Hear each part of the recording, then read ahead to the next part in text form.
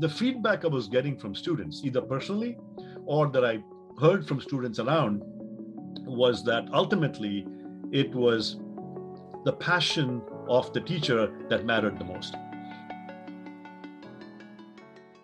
Hello, everyone. Welcome to Illuminate Higher Education Podcast.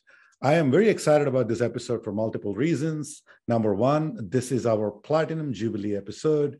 I started recording this podcast around December 2020 in the middle of the pandemic, and I did not expect this to go about for 16 months, but I've had a pleasure of talking with several distinct leaders, CIOs, chancellors, and presidents. However, as you can expect, this is our Platinum Jubilee episode. So we have a stellar guest for us. Anant Agarwal is on the podcast as a featured guest. Anant is a Chief Open Education Officer at 2U edX. He was the founder and CEO of edX, an online learning destination founded by Harvard and MIT. Anant taught the first EDX course on circuits and electronics from MIT, which drew 155,000 students from 162 countries. He has served as a director of CSAIL, MIT's Computer Science and Artificial Intelligence Laboratory, and is a professor of electrical engineering and computer science at MIT. He's a successful serial entrepreneur, having co-founded several companies, including Tilera Corporation, which created Tile Multi-Core Processor, the Virtual Machine Works. Anant won the Maurice Wilkes Prize for Computer Architecture, the Udon Prize for Education Development, and MIT's Smullen and Jameson Prizes for Teaching. He holds a Guinness World Record for his largest microphone array and as an author of the textbook, Foundations of Analog and Digital and Electronic Circuits. His work on organic computing was selected by Scientific American as one of the 10 world-changing ideas in 2011, and he was named in Forbes' list of top 15 education innovators in 2012. Anant is a member of the National Academy of Engineering and fellow of American Academy of Arts and Sciences and fellow of ACM. Anant, welcome to Illuminate Higher Education Podcast. Thank you, Kiran. First of all, congratulations on your platinum session. That's an incredible accomplishment in the space of roughly a year and a half of crazy times, and so it's a real delight to join you today, Kiran. Thank you so much. You are a teacher, you are an innovator, you are an entrepreneur, and you're obviously a great student. So I don't even know where to begin the discussion. However, I think it's important for everybody to know, because I also grew up in India, and I do know a little bit about IIT Chennai, where you got your education from. So a lot of times people think, well, if somebody asks somebody, what is the institution with the lowest acceptance rate, people think it's MIT or Harvard or Yale. But you and I know that IIT Chennai is 0.6% acceptance rate. And it's crazy to know somebody that has gone through that. Can you talk to us a little bit about how IIT has shaped your journey as an educator, innovator, and entrepreneur as well? Kiran, what is interesting is that what shaped me more than anything else, particularly in my work as a founder of edX, was not what happened during IIT, but in the very first few months when I joined IIT. So I grew up in a small town called Mangalore, not Bangalore, Mangalore, which is on the Arabian Sea coast. And our education system in the town was, the standards were not that high compared to the bigger cities. And so somehow I managed to find my way into an IIT. I was pretty lucky there. And when I got in, the physics in IIT was taught calculus-based physics, and I hadn't done any calculus-based physics before. And so I failed my first physics exam. I was one of two students in the first batch of IIT Madras that failed the two students that failed the physics exam. And so that was such a shock for me. And I thought my world was over. And, a lot of the roots in how I think we should be democratizing education, making education accessible, reducing the college readiness gap. All of these things, I think, have been bubbling in my mind ever since that time at IIT, where I was completely unprepared for college compared to many of my other students who had opportunities at much bigger towns. And here I was from a small town thinking I was really good. But then when you really came into what was really, really, really good, like IIT, you found that you were really wanting. And so to me, that was a real watershed moment for myself. And then the rest of IIT, I think it was incredible where the opportunities we had, and this was just, a fraction of a percent of the population had access to such a quality education, was huge. It completely changed my life.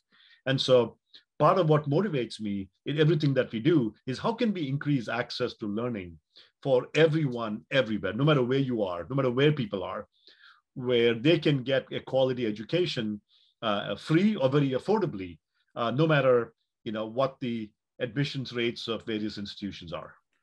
I agree. And I think that's kind of the two sides of the coin, right? Because as much as we want to celebrate the fact that you're so smart and you got into a institution like IIT, and rightfully so, because there's only so many students each institution can accept. However, the other side of the coin is that 99.94% of the students who would have been qualified, who would have learned and benefited from that experience can learn from it, should learn from it, because I think everybody deserves a right for a great education. And I want to talk a little bit about edX as well, because I think that's something that's everybody's familiar with and phenomenal with your inventions. But I want to talk a little bit about, when you said in one of the interviews where where we were trying to compare and contrast your education in Mangalore, and then you obviously went to IIT and to Stanford. What did you see as a difference between different educational paradigms, if there are any, between what you are currently doing at MIT and Stanford and MIT and IIT as well? Just to finish up on the previous thought, Kiran, first of all, education is a human right. And so everybody should have access to it. And it breaks my heart that because of capacity constraints and physical campuses, we can only admit a small percentage of people that really care to learn. And so with online learning and having founded edX with MIT and Harvard, our approach here was, can we create a virtual campus for the whole world? And today, edX and 2U partnered with over 230 institutions, including some of the top universities in the world, like MIT, Harvard, Oxford, Cambridge, as well as companies like Google, AWS, IBM, and offer courses and all the way up to degrees to 43 million learners from all over the world. And so we are trying to democratize education in a way through online learning that is completely scalable. And as I myself went through my education through Mangalore, through IIT, Stanford, and then teaching at MIT for 34 years, I think one thing stood out for me, which is that irrespective of whether it was in-person teaching at the high school level in Mangalore or IIT or Stanford, or whether it was my experiences with edX, with online teaching and learning, one thing stood out, that the modality of learning, whether it's online or in person, was really irrelevant. The feedback I was getting from students, either personally or that I heard from students around, was that ultimately it was the passion of the teacher that mattered the most. It didn't matter whether the teacher was teaching online or the teacher was teaching in person. It doesn't matter. It's the passion that matters. And we see kids today so enthralled by various online modes and social networking. It doesn't matter whether it's online or in person. People can be motivated and people can be inspired through any medium. And what matters the most is the passion of teachers. And in fact, in my first circuits course that you mentioned, I use kind of the Khan Academy, Salman Khan style the model of online teaching, where I write on a tablet. And I'm writing on a tablet, and on the screen, students see me writing and drawing and sketching like as if I'm using a blackboard. And the students in the discussion forum on edX commented that, oh my God, it felt as if Professor Agarwal was sitting right next to me and talking to me and giving me a personal tutorial in how Professor Agarwal taught. And so that's awesome. Think that we can be inspiring people in any modality. And that's what I found common across all of these institutions and the journey that I've been through.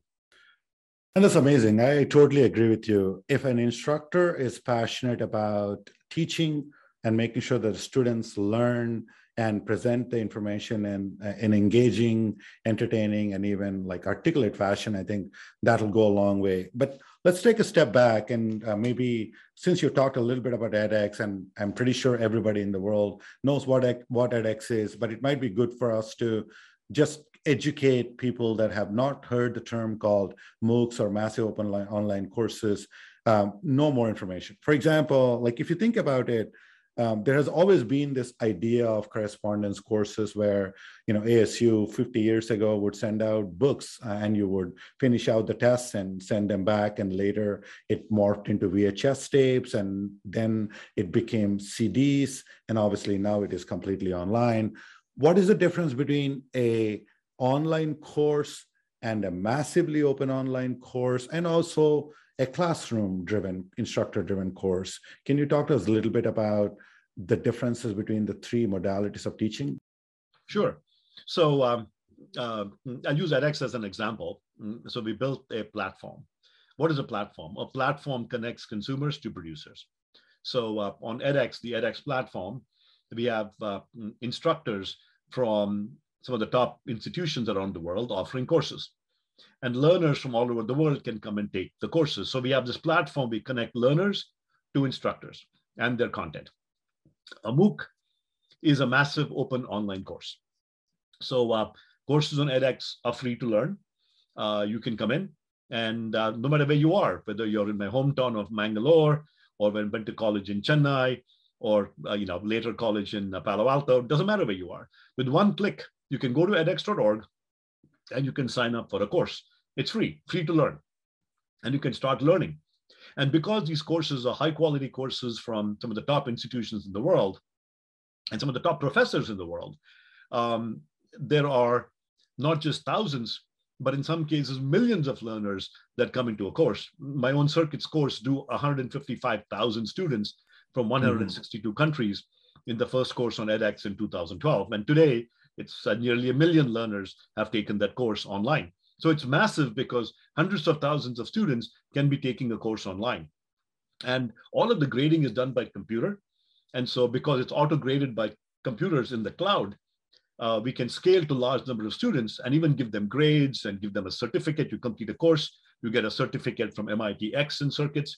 And so it's massive in that it's a big course, it's scalable, it's open in that there's no admissions. You can click and you can come in and learn. It's online because it's completely in the online modality. And it's a course because at the end of the course, you can get a certificate for the course and you can post that on your LinkedIn profile. So that's a MOOC. Now, that's correct. There are many online courses where you may have to pay a fee. So for example, there are also many other courses where there's a live instruction. There are many different kinds of ways of doing it. So at 2U, for example, we have boot camps. With boot camps, those are also online programs, and there's a lot more high touch, a lot more. It's online, but there's live interaction with instructors and so on. It's much higher touch. It's also an online course, but because of the high touch with instructors and where the many one-on-one interactions, it is not all completely asynchronous like a MOOC. And so therefore it tends not to be massive, but it is very highly engaging and can have very good outcomes nonetheless.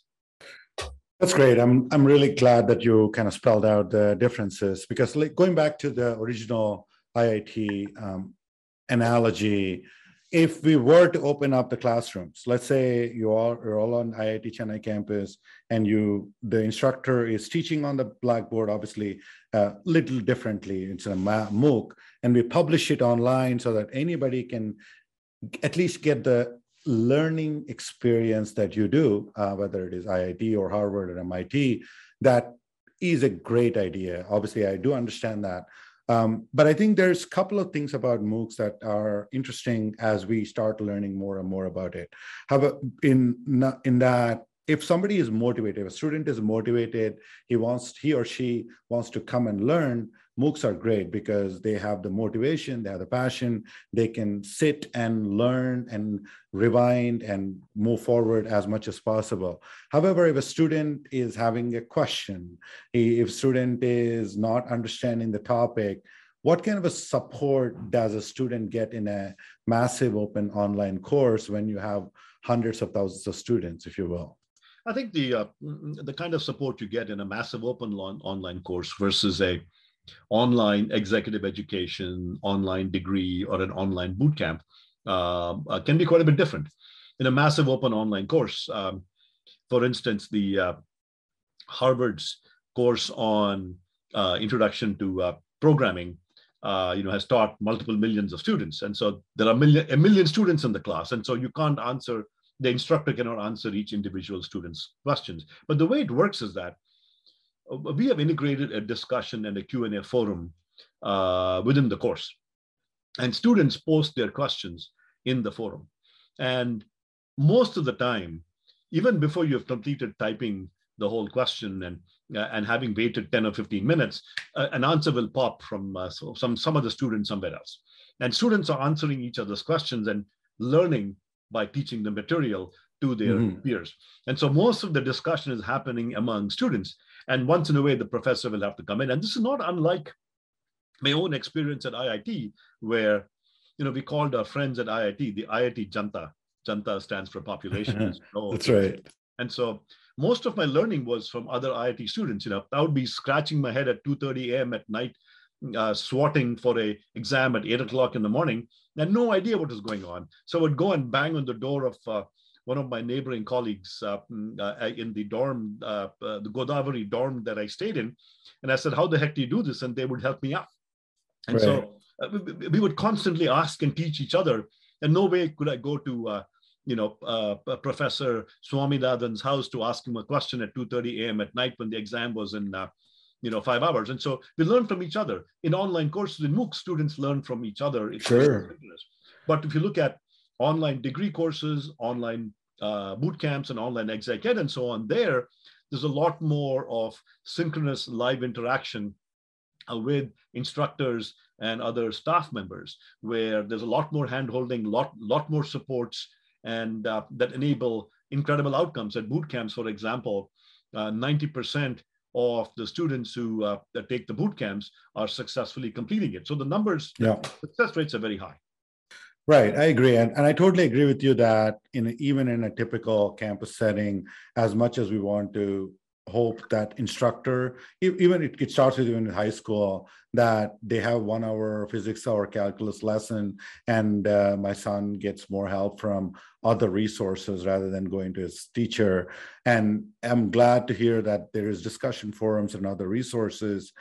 What if, again, these are just some ideas that where MOOCs are helping a lot of students that are motivated to learn or trying to learn, but they're struggling to catch up on things. Are there support infrastructure available on MOOCs? If a student loses interest, is that in the horizon of MOOCs to say, because there is one statistics I heard that in a few of the MOOC courses, the graduation rates or completion rates are less than 8%. And that's understandable because sometimes people click on a button just getting excited about something without really paying attention to what they're learning.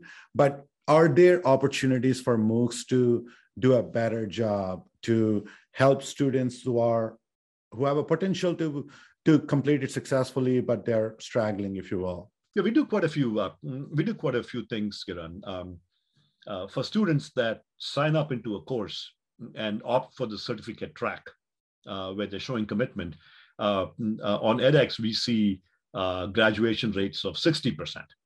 That's amazing. But these are for students that have signed up for the certificate track. Now, even there, we are looking to find ways to motivate students. And so a number of techniques.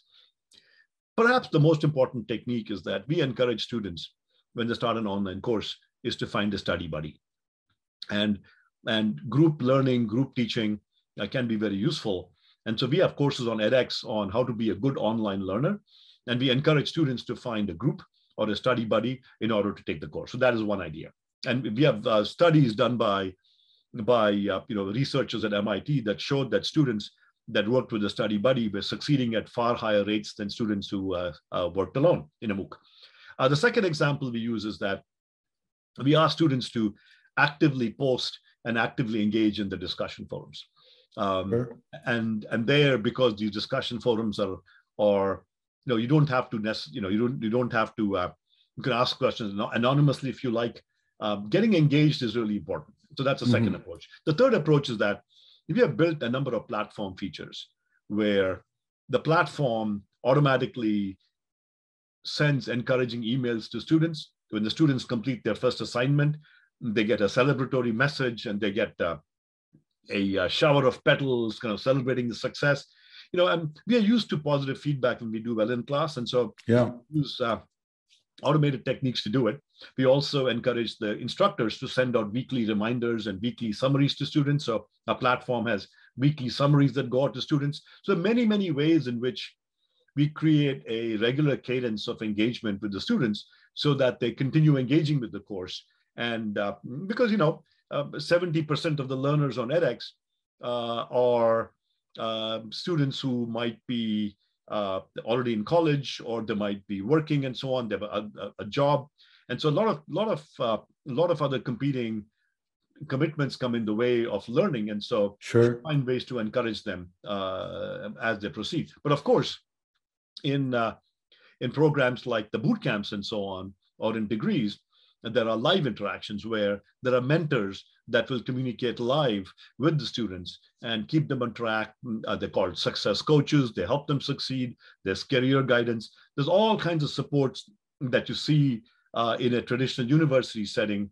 You see these supports that 2U and edX provide in an online fashion that lead to incredibly good results. In fact, 97% of the students who've earned a 2U-powered degree have had a career advancement. And so the success can be very, very high. That's amazing. And I want to talk a little bit about the merger or acquisition of edX by 2U and what that means for the two companies and also for education as well, because I think that's kind of where I was going with this. As much as, when I first started getting excited about MOOCs in 2015, I was extremely excited, but in a way, sometimes it's like saying, here's a textbook to learn from it, because ultimately it is up to me to learn by reading the textbook. And yes, I imagine I can get some peers to help me when I'm stuck, but it's still not the same experience as a class with 30 students that we consider ourselves as a traditional education model, not that, that is the right model or even scalable. So I like the fact that you're truly democratizing education by adding study buddies, adding like sense gratification techniques, and also leveraging the power of, what worked well with online course schools like Western Governors or Walden, where you assign an advisor, a mentor, and a champion as well. Can you talk to us a little bit about the acquisition or merger of edX and 2U and how these two companies are leveraging each other's strengths to the success of the student? So when edX merged with 2U, the main motivation for us coming together was the mission. For me, it's always been about the mission of edX, and is so synergistic with the mission of 2U. The words we use at edX before the merger were, we want to increase access to education to everyone everywhere, and we want to improve the quality of learning. So two major bullets, increase access and increase the quality of education, whether online or in person. At 2U, the very, very similar mission where their statements where they want to unlock human potential through learning, and no back row in education, where in an in-person class, if you're in the back row, it could as easily be distance learning, because usually the people on the front row, particularly for a large class, get all the attention, and people in the back don't know what's going on oftentimes. And so 2U, no back row, is a big mantra for 2U. So missions were incredibly aligned. And so we felt that by coming together, we could increase access in a way that edX could never have done by itself. and provide a quantum leap in our mission going forward together. And in terms of 2U, we're very, very complementary product sets. edX had free MOOC courses. edX had the MicroMasters and MicroBachelors and professional certificates, and a few degrees. 2U is very complementary. 2U had a lot more of the online high-touch programs, a lot more engaging in the sense of smaller cohorts and so on. They had boot camps, executive education, and 200-degree programs. And so by coming together, this whole portfolio from free to degree now is offered on edX.org, where for students coming in, they find a complete one-stop shop for education, where in the future, I see education becoming lifelong, where learners might take short courses, they might take a MicroMasters or MicroBachelors, which is a micro-credential, which can convert into credit, and they can continue on with a master's degree. And so there's so much synergy where 2U is excited about offering many MicroMasters that lead into their master's degrees and create this free to degree learning pathway. Everyone's talking about modular stackable credentials. And so by partnering with 2U, it brings together two incredible forces in education. And together, I'm confident that this will really expand our mission by a quantum amount. I love it. I think that's exactly where I was going with. I think we should, when we talk about democratization, we have to think of learners, especially just like anywhere else, in a high school or a college. You have, out of the 100 students in a classroom, we have 10 students that are highly motivated. They will learn, they will talk to somebody, they will get on a Khan Academy, like my son is. And there's about 20 students that are like moderately motivated. They will do it if somebody tells them to do it. They finish their assignments mostly on time. And then there's 70% of the students that are there because they've been asked to. They've been asked, exactly. Exactly. By their parents or by their employer. And that's where, those are the students, unfortunately, where we need to push and prod. But again, that doesn't mean that they're bad students, or that doesn't mean that they will not graduate, but they need more help. And the fact that 2U and edX have come together to support the whole gamut of learners and their learning styles is amazing. Let me give you a quick example, because it's a very, very important point, and I want to double click on it, if I may use that the modern term. You talked about prodding a lot of the students. We need to motivate them. We need to give them incentives. We need to help them understand why they need to learn. And as edX we created MOOCs and many of our programs, we didn't have many of these support systems. 2U had them. So many of these examples of success coaches that 2U has. 2U also has an incredible career services program where they help students with the career skills, soft skills, resume skills, how to write a resume, how to write a letter, how to interview for jobs. And they also connect them to employers and help students find a job. It's kind of the last mile, if you will, of finding a job, where edX was focused very much on the first part. And 2U had a lot of the pieces, like the last mile, to help students find a job. And to me, that is really exciting, where with edX and 2U now, we are interested over time to offer these services across a much broader portfolio of offerings. And left to ourselves, edX could never have built it, never. But right, that were the mission. And so that is really exciting, where to many students, for the 70% of students you talked about, oftentimes you have to motivate them. And by showing them the connection to jobs and providing the career skills, that could be just what is needed to get them over the hurdle to start learning much more intensely. No, I agree. And again, that's whether we like it or not, if you think about the graduation rates in colleges, it's not just MOOCs. If you look at on the national graduation rate of the United States, everything, especially even a 4-year colleges, is about 36%. And that's the best. It's a third. I mean, it is depressing. Yeah. It is depressing as to, how low those are. And so, in fact, 70% of the adult learners in the US, have some college but no degree. And so they're all the mass of people that need to upskill, need to find more college and need to be able to advance in their careers. And I agree. And I think that's where, if you look at there's a lot of statistics that are going on about, the enrollment of four-year colleges are in a continuous downward trend since 2000 or even before that. And the pandemic has only made it worse from what I heard. But if you look at the trend of online learning institutions, whether it's ASU or Western Governors or Walden, they're on a continuous uptick for two reasons. One is the students are looking at this as a more affordable choice, but more importantly, the 70% of the students that a traditional education system has left behind or made the students felt like they can't pursue it, they can go back to the system through the online schools. And I love the fact that 2U and edX together are giving one more affordable option, if not more affordable than typical ASU or Western Governors. Can you talk to us a little bit about the affordability? If a student wants to pursue a Bachelor of Arts or a micro-credential from 2U, how does it compare to a typical four-year college? Obviously, a typical four-year college is going to be very expensive, and also when compared to a Western Governors or Walden, if you will. In our common mission with edX and 2U, increasing affordable access to education to everybody is front and center in our minds. And in order to provide that access, education has to be online because a large number of people are working, they have a family, they can't go to campus.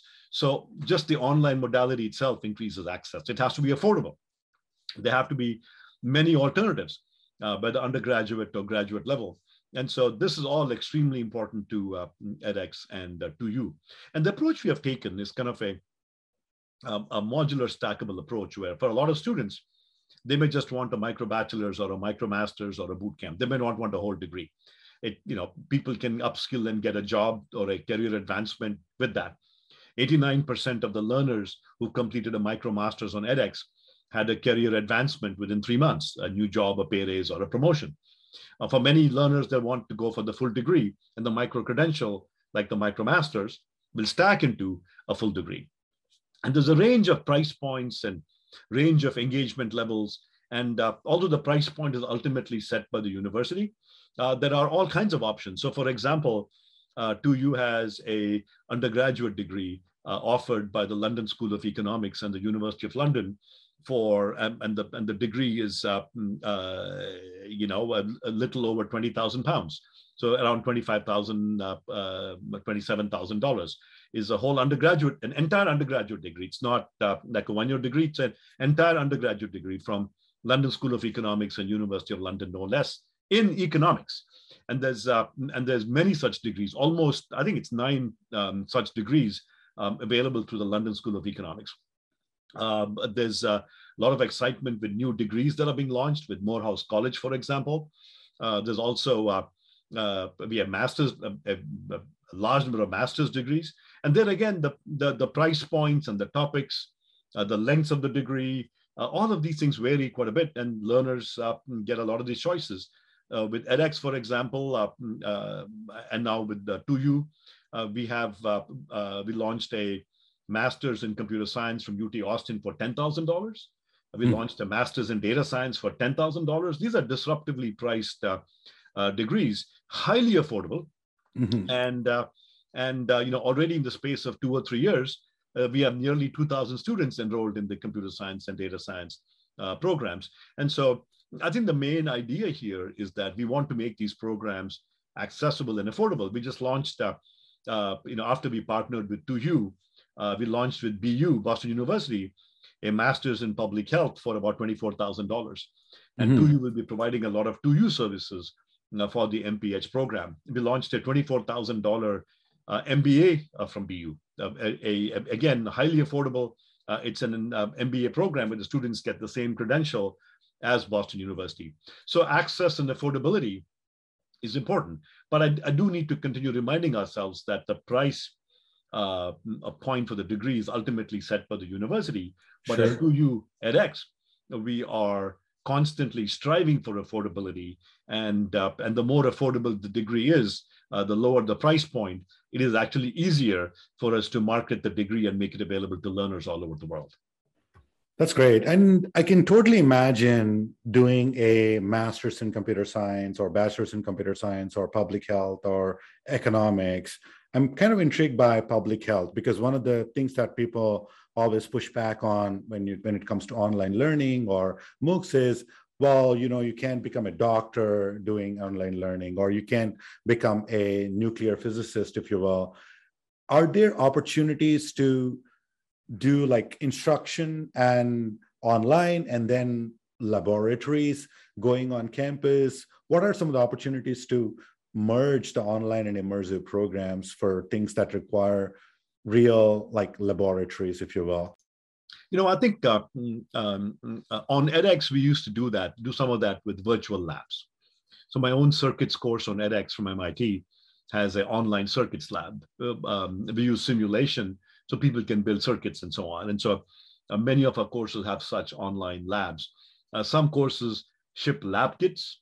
There's an embedded systems lab from UT Austin, for example. There's also a course on machine learning for embedded devices from Harvard, where the students use a lab kit. But 2U and edX take you to the next level, of course, where 2U has partnerships, believe it or not, with 60,000 institutions around the world, where learners can go and complete their a practicum or a lab or an internship as part of the degree program completely in person. So you're taking the online degree with 2U, but then let's say it's physician's assistant or it's nursing or it is one of a variety of speech pathology, a variety of disciplines that require physical interaction with patients and students and where you have to work in person. 2U is able to place learners across 60,000 sites around network of sites around the world for clinical placements. And so that is incredible. Something like that is critical to be able to get people to graduate from fields like where clinics are needed. So, for example, the Yale Physician's Assistant Program is very successful on 2U with a 2U powered degree there, but the clinical placement is extremely important. That's great. I love the idea of like collaborating with other institutions and coming up with a practicum approach, because that is the only way you can make it truly interactive and engage with different learners as well. So let's take a step back a little bit, because I know you were a student, you got into Stanford, you were a learner, and you were doing a little bit of teaching. What led you to start the edX project? Can you talk to us a little bit about the origins of the edX project? What inspired you to start it, and what drove you to be so successful at it?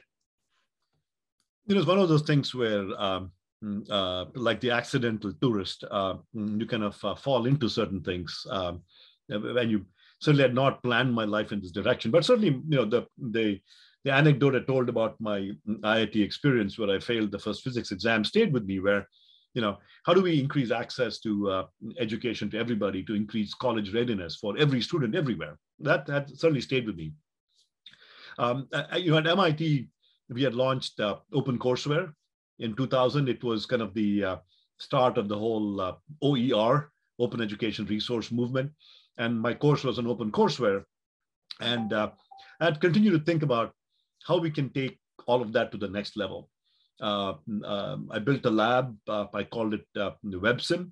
I wanted to confirm we could do an online lab. And so I built WebSim, where learners on the average day in 2003, 2004, 200-300 learners from around the world would come and do online circuits lab. That convinced me that we could do labs online at scale.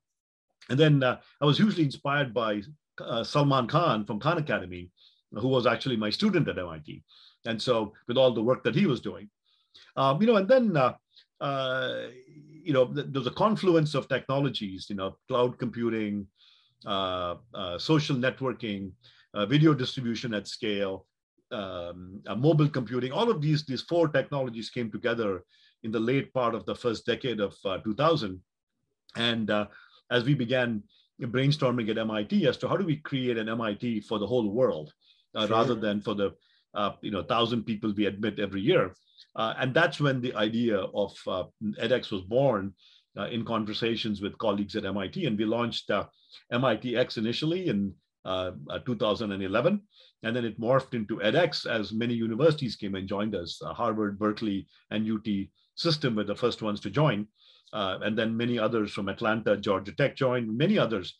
So we partnered with universities all over the world. With Georgia Tech, we launched a $10,000 degree in analytics and a $10,000 degree in cybersecurity. And so we came together with universities very quickly, following that initial goal that how do we create a university-like virtual academy where we could educate anybody in the world, not just the people on campus. And that's how edX was born in 2011 and 12. That's awesome. Again, I congratulate you on all your success. But I heard in one of your interviews that your goal is to educate 1 billion people. How are you doing on that goal? Where are you? Are you close to the target? Did you already exceed the target? Can you talk to us a little bit about how many students were educated through edX platform so far? So the edX platform has 43 million students from every single country in the world. And they've taken about 120 million courses. At the same time, it's been my dream to educate 1 billion people around the world. Education is a human right. Everybody needs to have access to it. And so educating 5,000 people at a university wasn't interesting. We used to joke that my circuits course on edX drew 155,000 students, and that number was greater than the total number of alumni of MIT in its entire history. Now, at the same time, how do we scale to very large numbers? So we did. We also open sourced the platform as OpenEdX. So in 2013, we opened it up, and anybody could take a platform for free and launch their own site. And today, many countries have adopted it, including national learning sites at France and Switzerland and Jordan and Russia and China and Hong Kong and the many sites in India and so on. And so if you look at the total number of learners on OpenEdX powered sites, it's over 100 million. And so together with OpenEdX and edX, over 100 million people have learned, unique people have learned on the edX platform. So have we reached 1 billion yet? No, but we are 100 million. And so, so it's clear that we still have ways to go. And OpenEdX continues very strongly. We continue supporting OpenEdX in a big way. And our hope is that we will continue the movement and continue. 2U has committed to free offerings of courses, committed to the free offerings. And at the same time, we are free to degree on 2U and edX. And so our hope is that we will continue taking the movement forward and we will hit 1 billion one day.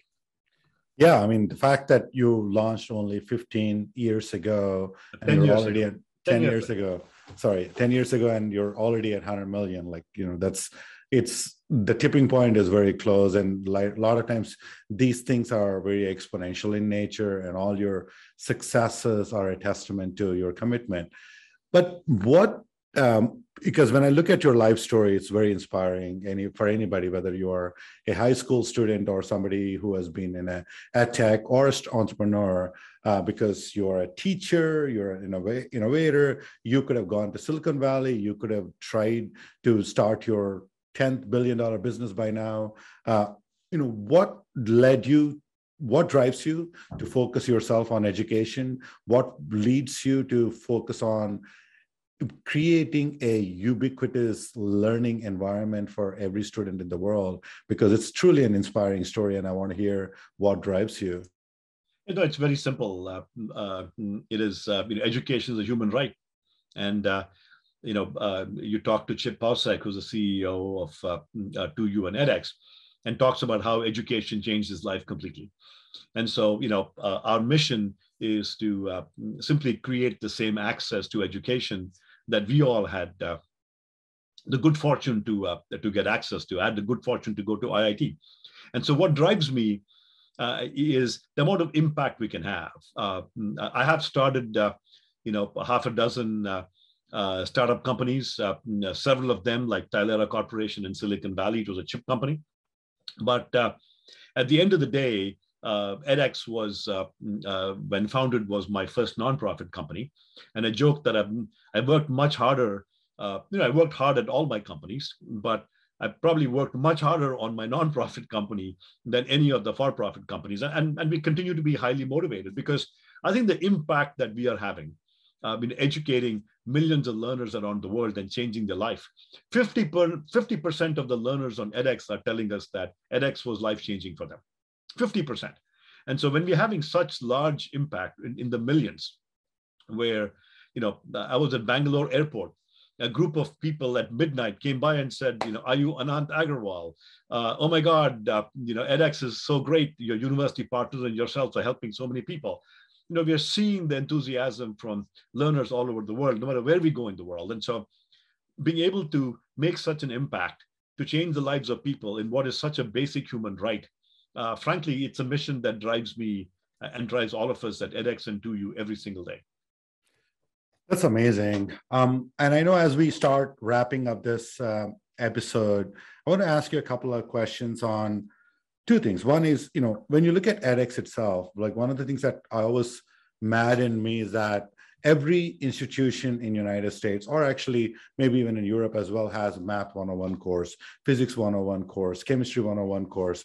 And there is no reason for them to create a curriculum, create a learning material, actually teach these courses.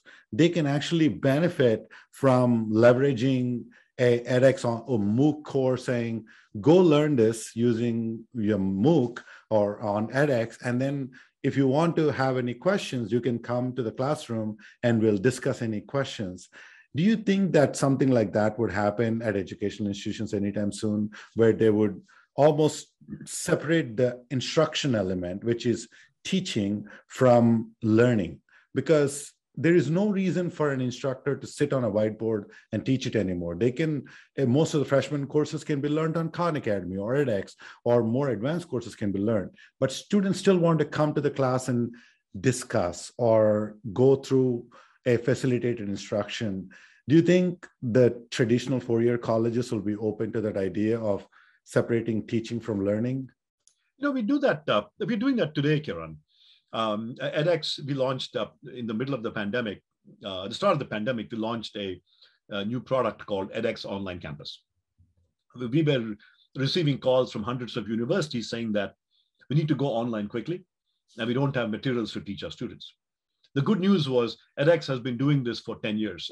In fall of 2012, we did a pilot with San Jose State University in California, where they taught the circuits course, where the students took the circuits course completely on edX online.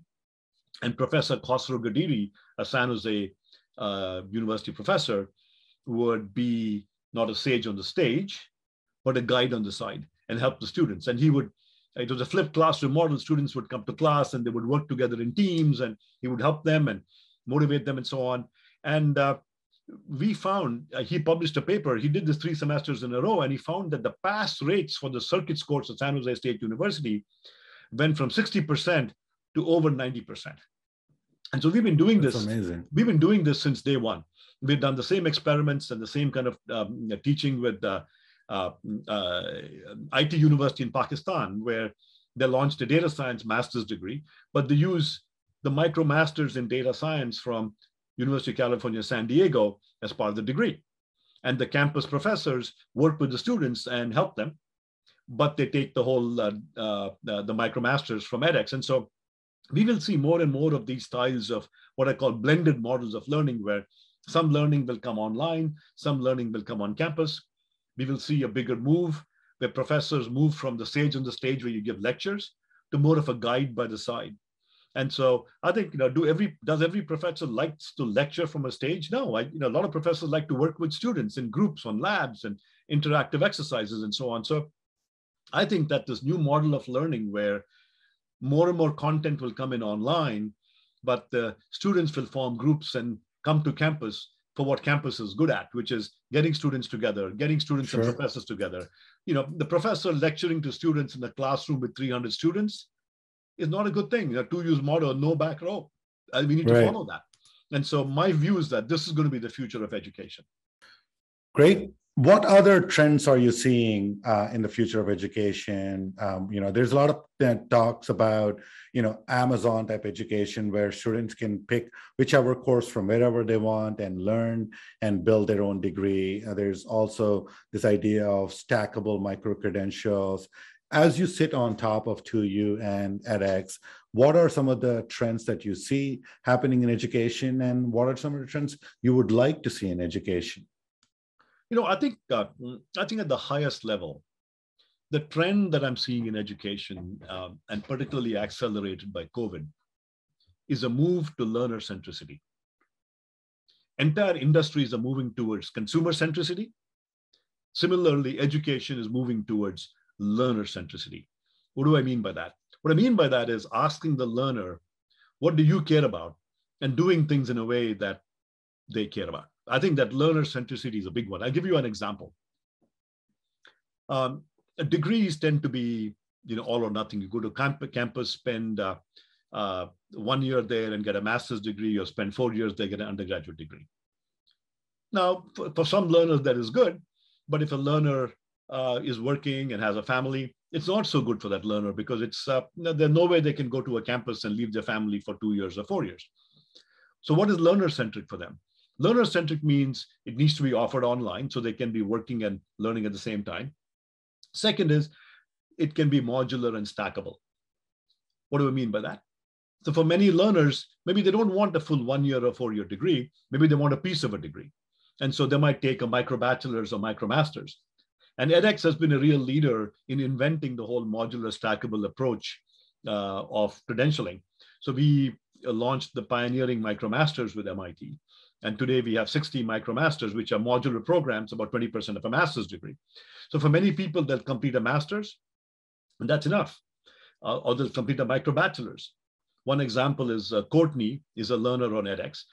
She completed a microbachelor's in databases from NYU. She used to be in operations at a trucking company, and now she's a business analyst at the same trucking company. This is Courtney. So many students for whom the microbachelor's is what they need, and she does not have a bachelor's degree. So for many of them, the microbachelor's is good. But many of them will say, look, I want to earn more microbachelor's and stack it up to a full degree. And so when you complete a microbachelor's on edX, we work with partner institutions where the credit can accumulate on a transcript.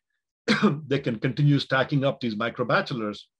And one day when they have enough microbachelor's, they can get a full bachelor's degree composed of these Lego blocks. It's like Lego education, where you did Lego blocks from multiple universities that combine to create a full image, which is a bachelor's degree. And so to me, this modular stackable approach, this Lego-like education model, where universities will collaborate with each other, where learners will use like a buffet style of education, where they'll pick and choose from various places rather than one stovepipe degree, and compose a degree like that in a very flexible, lifelong, learner-centric manner. To me, that's the future of education. Anant, it's been an incredible pleasure talking to you, and I learned a lot from this discussion. Thank you so much for joining Illuminate Higher Education podcast. Thank you, Kiran. This was a blast. Real pleasure chatting with you, Kiran. Everything is a service. Whether it's finding ways to help students reach their goals within higher education, sharing medical records to patients quickly and securely, informing residential customers of an impending outage, or communicating with remote satellites thousands of miles apart, all of it requires data, integration, and communication. At End2End, we provide services that make all of these possibilities realities. And we make it faster, simpler, secure, and easier. Because we believe everything is a service, and bringing everything together is how we can help you innovate and change the world.